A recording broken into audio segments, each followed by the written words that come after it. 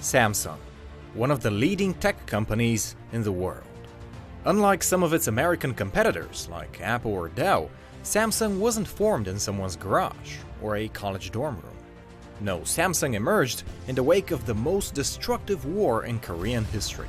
And in this video, we'll see how all of that carnage paved the way for Samsung's global domination. This video is brought to you by Skillshare, where you can watch my 2 classes on how the stock market works. The first half of the 20th century was not very kind to Korea, to say it mildly. After 100 years of political interference, the Japanese Empire had reduced Korea to merely a puppet state, formally annexing it in 1910. As you can imagine, the Japanese occupation was brutal, with many Korean farmers and businessmen being driven off of their lands and out of their factories. As an ambitious colonial power, Japan was eager to settle Korea with its own people, which is why Japanese ownership of Korean land, for example, skyrocketed from 8% in 1910 to over 50% just 20 years later. For a time, it seemed as if the Korean nation was destined for oblivion, for the Japanese not only forced the Koreans to change their names, they also prohibited schools from even teaching the language. It took the crushing Japanese defeat during the Second World War for Korea to become independent once again, and in 1945, despite the chaos of American and Soviet military administration, the people of Korea were cautiously optimistic. One such optimist was Lee Byung-chul, who was one of the few Koreans lucky enough to have started their own business during the Japanese occupation. He had created a small transportation company in 1938 called Samsung, which specialized in exporting groceries. From the very start, Samsung had a very big competitive advantage.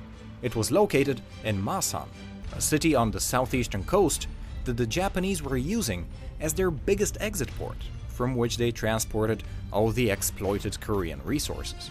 Now, Lee wasn't a true collaborationist, but his usefulness to the regime granted him many favors that weren't available to most Koreans, like getting bank loans from Japanese banks. While Samsung's Japanese period was decent for its time, the newly independent South Korea presented immense opportunities for Lee. The years immediately after the liberation were very profitable for pretty much every Korean businessman for a simple reason. While the Japanese administrators were gone, their assets remained, and the Korean government was handing them out left and right for cents on the dollar in an effort to rebuild the country. Everything looked great for Samsung, but then the Korean War broke out. North Korea's invasion quickly turned into a proxy war between the Soviet bloc and the capitalist West, with modern weapons devastating major cities and industrial centers in South Korea. Most of Korea's factories were damaged during the 3 long years of war. For example, over 60% of textile and chemical facilities were outright destroyed, as was half of the country's rail.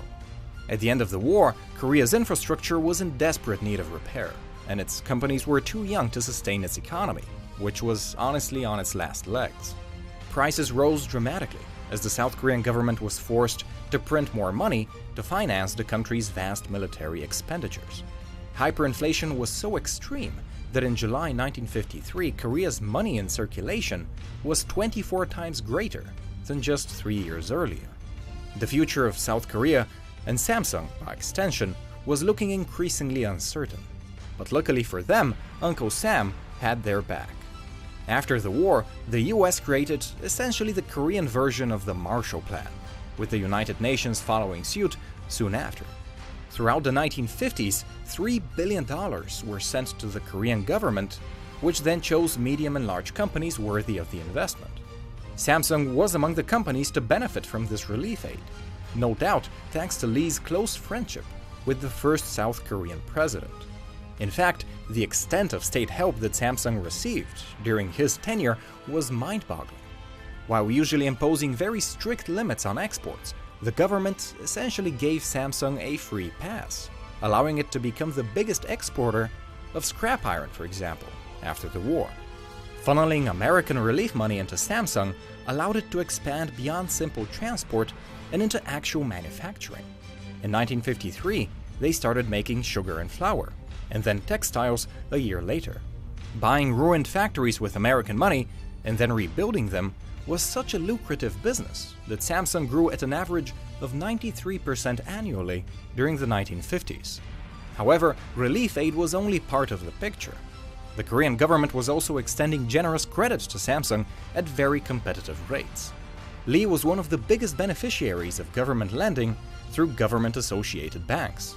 And what's really hilarious is that once he got the money, he turned around and started buying those very same banks.